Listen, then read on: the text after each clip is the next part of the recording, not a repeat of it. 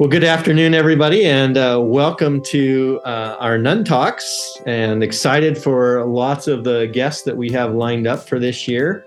And so today on Nun Talks, we have Tanya Keto, and I'm super excited to have her present to us. She has a bachelor's of ed and a master's of education and is also a registered psychologist.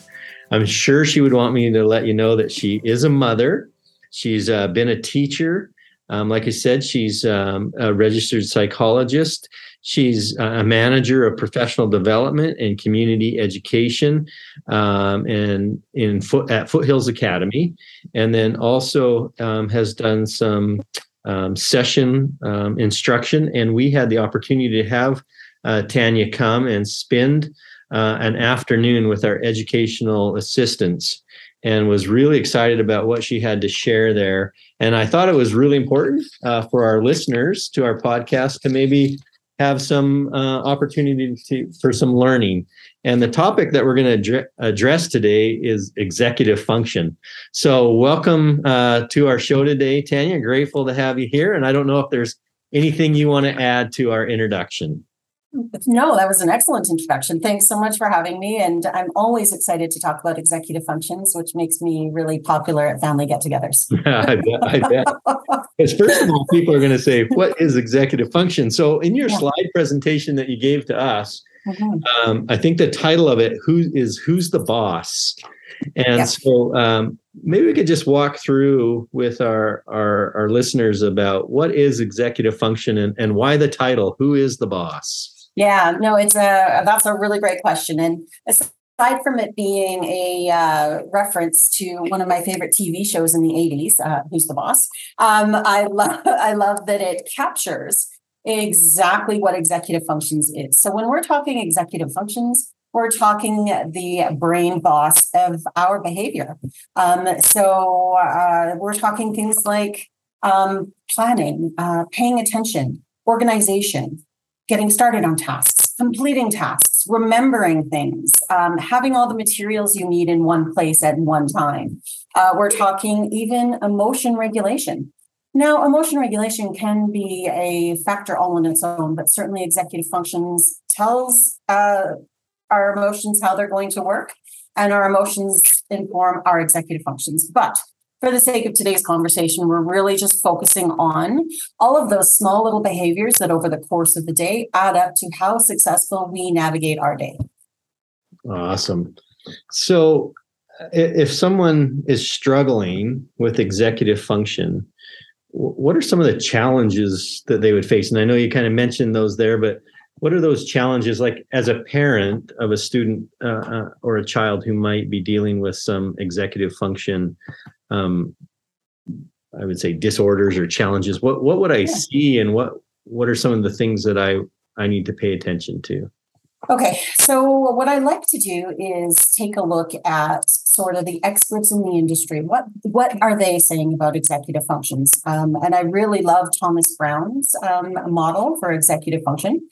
He breaks these behaviors into 6 different categories. So we're looking at things like activation. So when we have difficulties with activation, we might have challenges with being able to sort through and prioritize information and materials in order to get started on a task.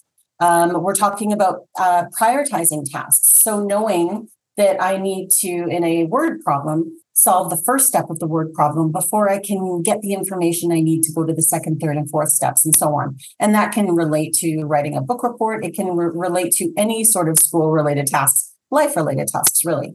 We're talking about the ability to keep track of our items. So when we have difficulty here, we might lose items frequently. And as an ADHDer myself with executive function deficits and a mom of a 15-year-old with ADHD and executive function deficits, we have lost a lot of water bottles. We have lost a lot of travel mugs. We have lost a lot of umbrellas. I'm quite sure that I am putting somebody's children through college simply through my own difficulties with keeping track of my items. We might have issues with procrastination here and last minute panic. We might see incomplete tasks or even not remembering to hand in homework.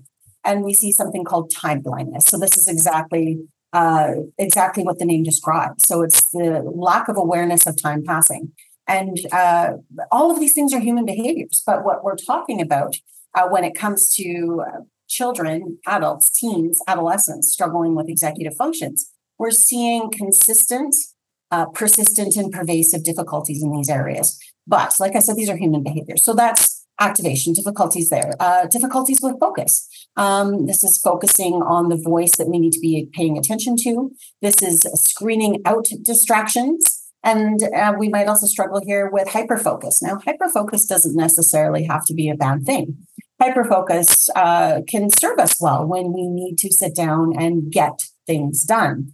It becomes problematic when we hyperfocus perhaps on certain things that aren't the best use of our time, and then we become time blind. So we lose track of time passing because we are hyper-focused on tasks that may not be serving us well, or tasks that keep us from doing the things that we need to do, such as homework, watching Netflix for 6 hours instead of getting homework done.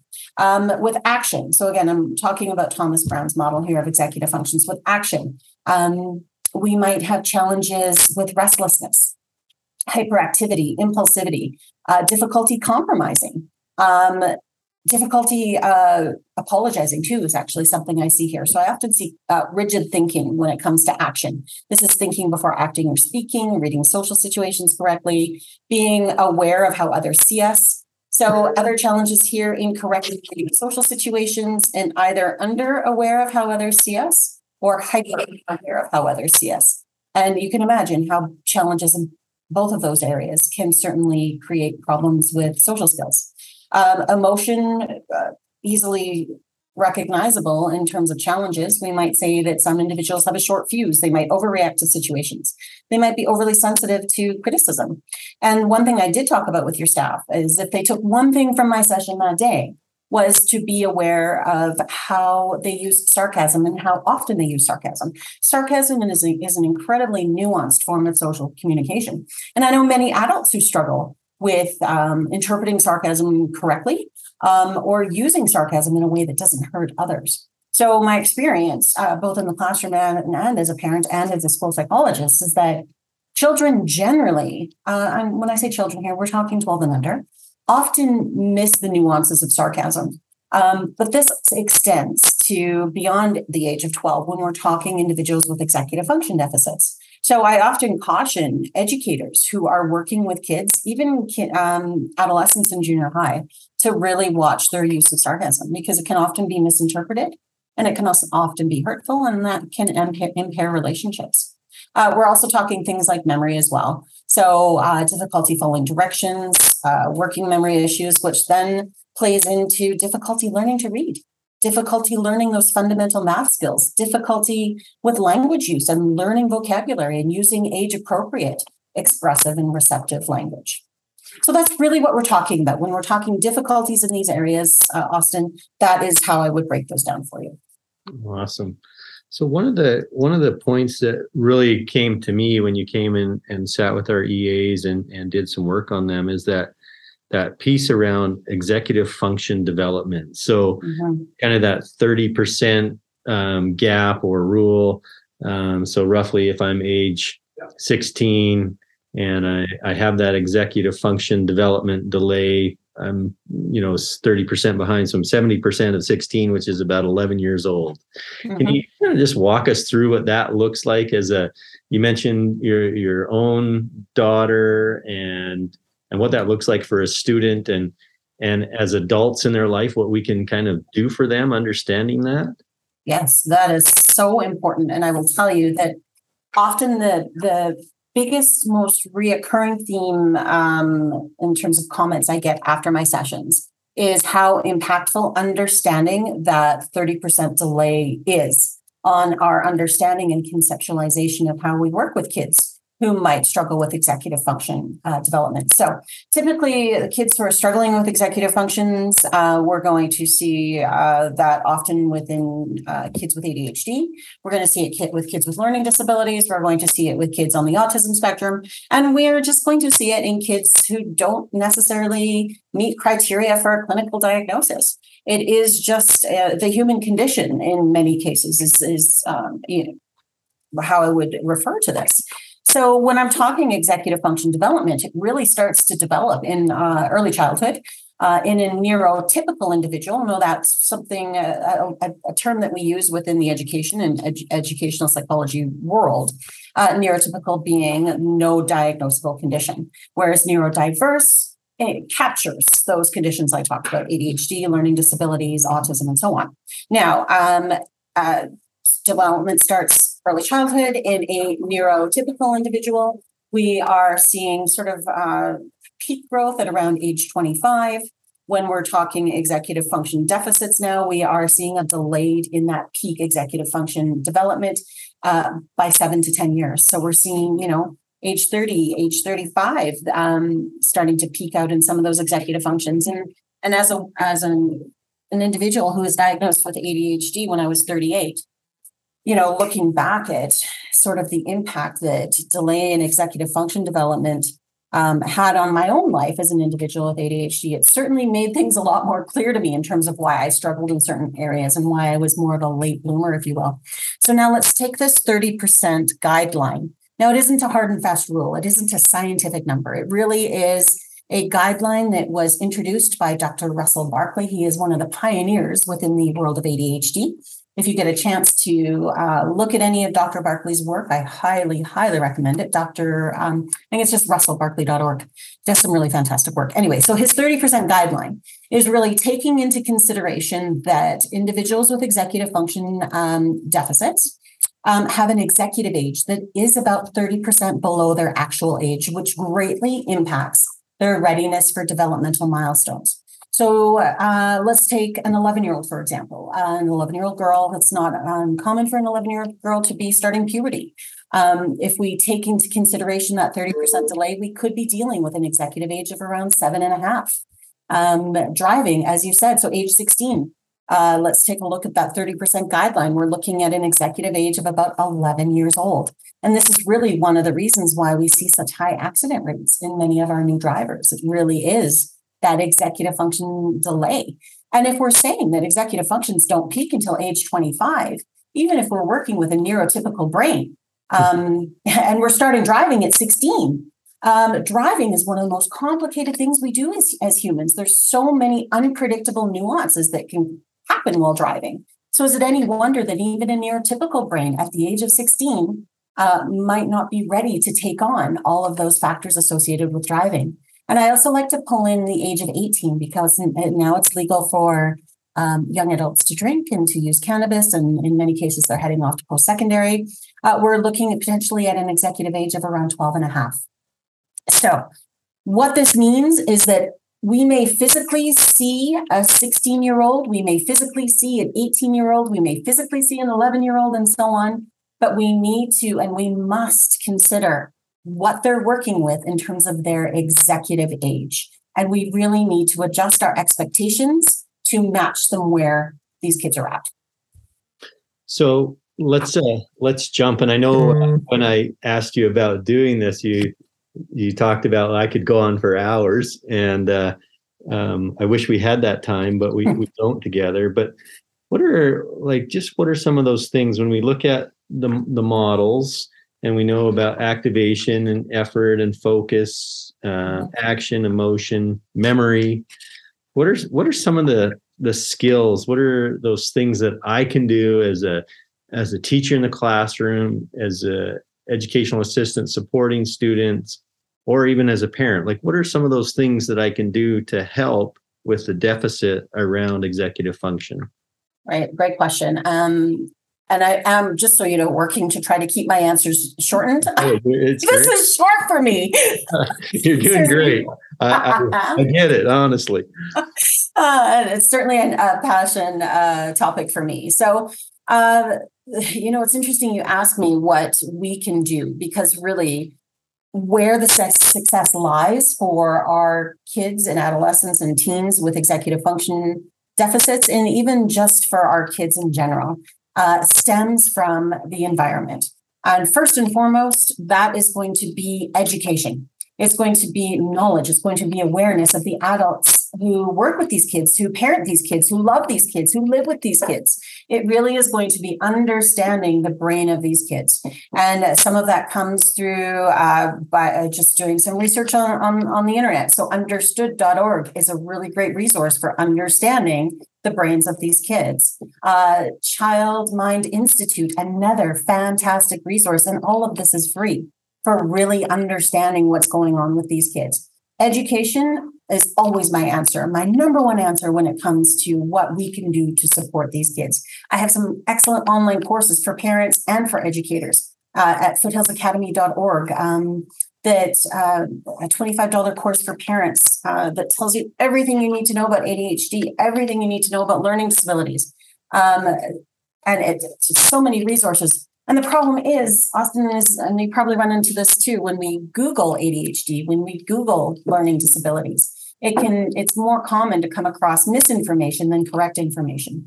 So it's so important that not only do we have education in this area, but that we have evidence-based, research-driven, accurate information instead of misinformation. So education is going to be my first one. Awesome. Yeah, I have more. Would you like me to go on? Yeah, let's keep going on it. Okay, so education as an educator, that is my job. I'm always going to be passionate about education. Next thing we want to do is we want to make sure that we are adjusting our expectations. So I'll pause you on that because that would be my next question. And I think sometimes when we hear that, we think we're lowering our standards. And so when we say, I'm going to adjust my expectations for a kid, we're lowering that standard of excellence or however you want to word that. So yeah, I would love you to speak on what that means to adjust our expectations for students, and especially those who are dealing with executive function. Yeah, that's an excellent question. And so instead of lowering our expectations, I see it as adjusting the bar. Never have I seen a child be put in a situation where the bar is raised beyond their capacity, feel good about themselves, nor has it driven them to be successful. More often than not, they will continue to try to reach that bar and continue to experience repeated failure, which then leads to reduced motivation, which then leads to reduced capacity and belief of what they can do. It reduces the opportunity to practice those much needed skills. When they're not practicing those skills, they're falling further and further behind their same age peers. It's something in education we call the Matthew effect, where the rich get richer and the poor get poorer. So if we don't adjust that bar and have these kids see that they can be successful, they won't. They just won't. And by refusing to adjust that bar, we are failing these kids. So, and a saying that I love from Dr. Russell Barkley is, for example, impulsive children do not do well in China stores. So don't take them there. It's not fair for them. We need to evaluate our expectations and set these kids up to be successful. And that comes from adjusting our expectations and shifting the environment. And often our instinct is to coach harder and to parent harder and to nag and to argue and to talk. I feel like we do a lot of talking and lecturing to these kids, but that is often going to make the situation worse, particularly if we are emotionally dysregulated in those moments. We need to understand that these kids can be successful. We need to be more patient. And I will tell you that when I first started out parenting, before I understood that Avery had ADHD, I parented the way I was parented. And that was that old school, do as you're told, and do it now, right? That didn't work for me as a child. It certainly did not work for my brother who had ADHD. And it didn't work for Avery. So I knew very quickly that I needed to change my approach to parenting. And in, partnership with that, my approach to teaching, because I was not being effective in either role if I wasn't able to adjust that bar and adjust my expectations. And keeping in mind that 30% guideline, stepping away, because we're humans too. And many of us with ADHD children have ADHD ourselves. ADHD is highly heritable. So we need to understand when we've reached our own limits in terms of being effective in a situation. So if voices are raised and emotions are high, we need to step back from that, because never has a child calmed down by being told to calm down. Okay, so what we need to do is recognize our expectations. We need to adjust them to meet the kids where they're at. We need to come in and we need to teach skills to meet expectations. So quite often we can ask kids with executive function deficits, what should you be doing right now? And they can give you the list of things they should be doing. Well, then it isn't a skill deficit. They know what they should be doing. They know the steps of the skills required.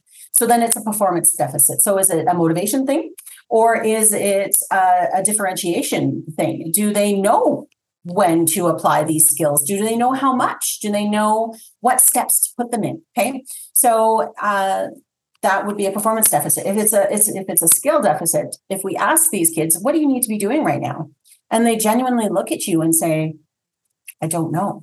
We need to take that as an opportunity to come in and explicitly teach what these kids need to be doing in that moment, because what implicitly and intuitively is learned by neurotypical kids is often not intuitive for individuals who are neurodiverse, in which case the environment needs to explicitly support skill development in that area. So expectations is a huge one. Awesome. So one of the other pieces that I know is really important, and I know we're just giving people a taste of executive function, and I love that you suggested all of the places to get support and education and learn more.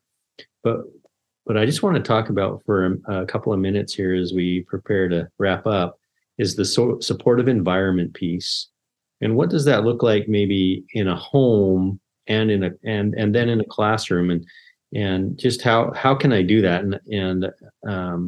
So can you talk for just a minute about supportive environments? Yes. And what that looks like for a kid that's struggling with executive function? For sure. Why don't we start with the home?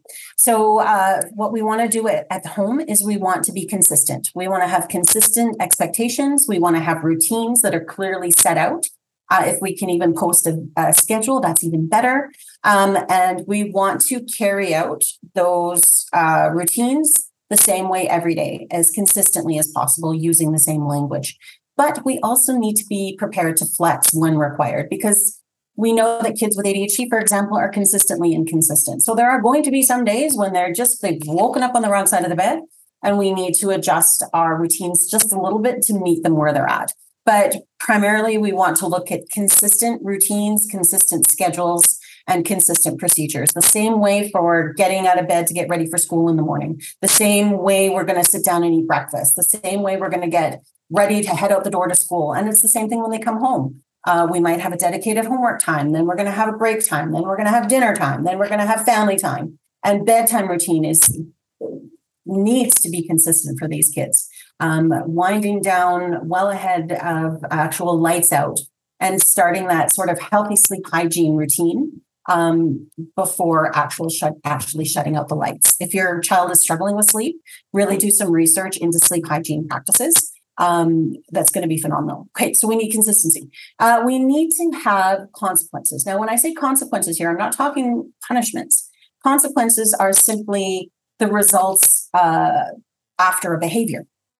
So consequences can be daily rewards. It can be lots and lots of positive reinforcement. And in fact, reward and positive reinforcement is going to be so much more successful than punishment and criticism any day, anytime, all the time. So we want to be using a lot of positive reinforcement and rewards. And rewards don't have to be, go out and buy things. Rewards can be simply something that child enjoys. Does that child enjoy watching a show with mom? Okay, great. Let's sit down and watch half an hour of child's favorite show together. That puts money in the relationship bank, by the way. We want to be building up their bank with lots of positivity.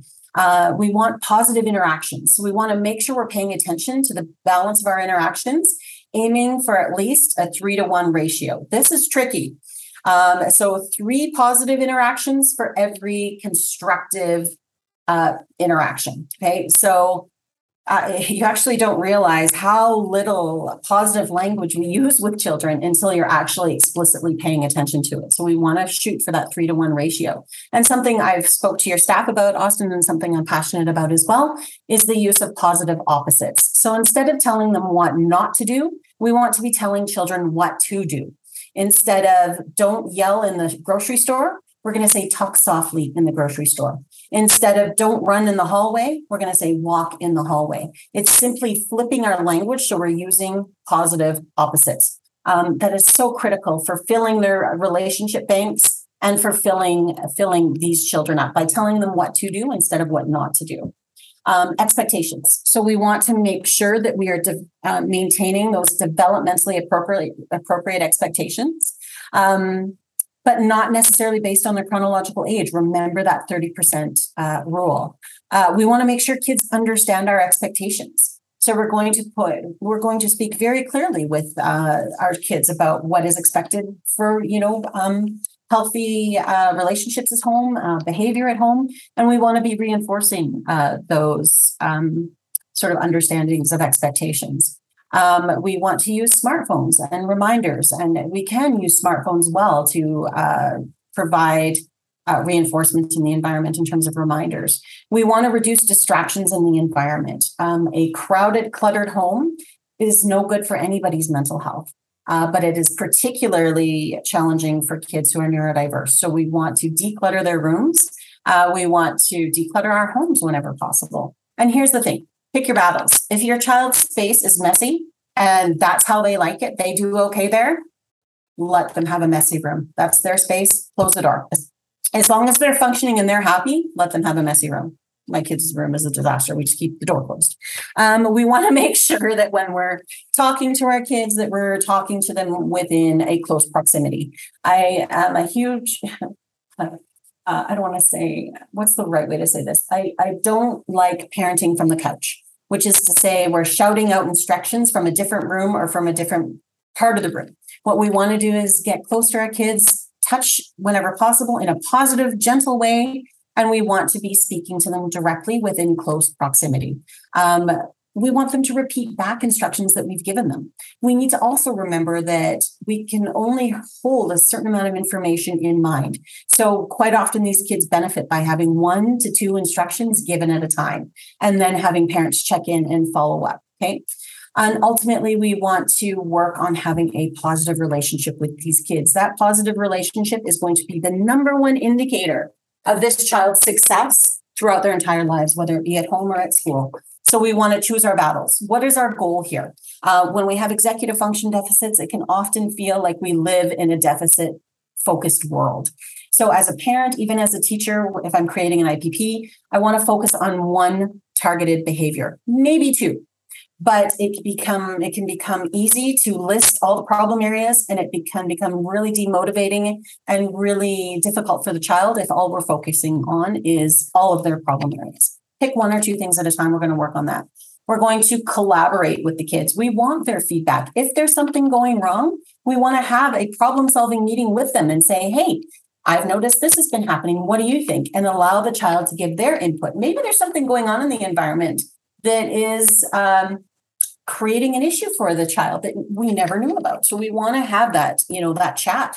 I'm noticing you're forgetting your homework every morning. And likely the child's going to agree. Okay, great. What do you think we can do to solve this problem?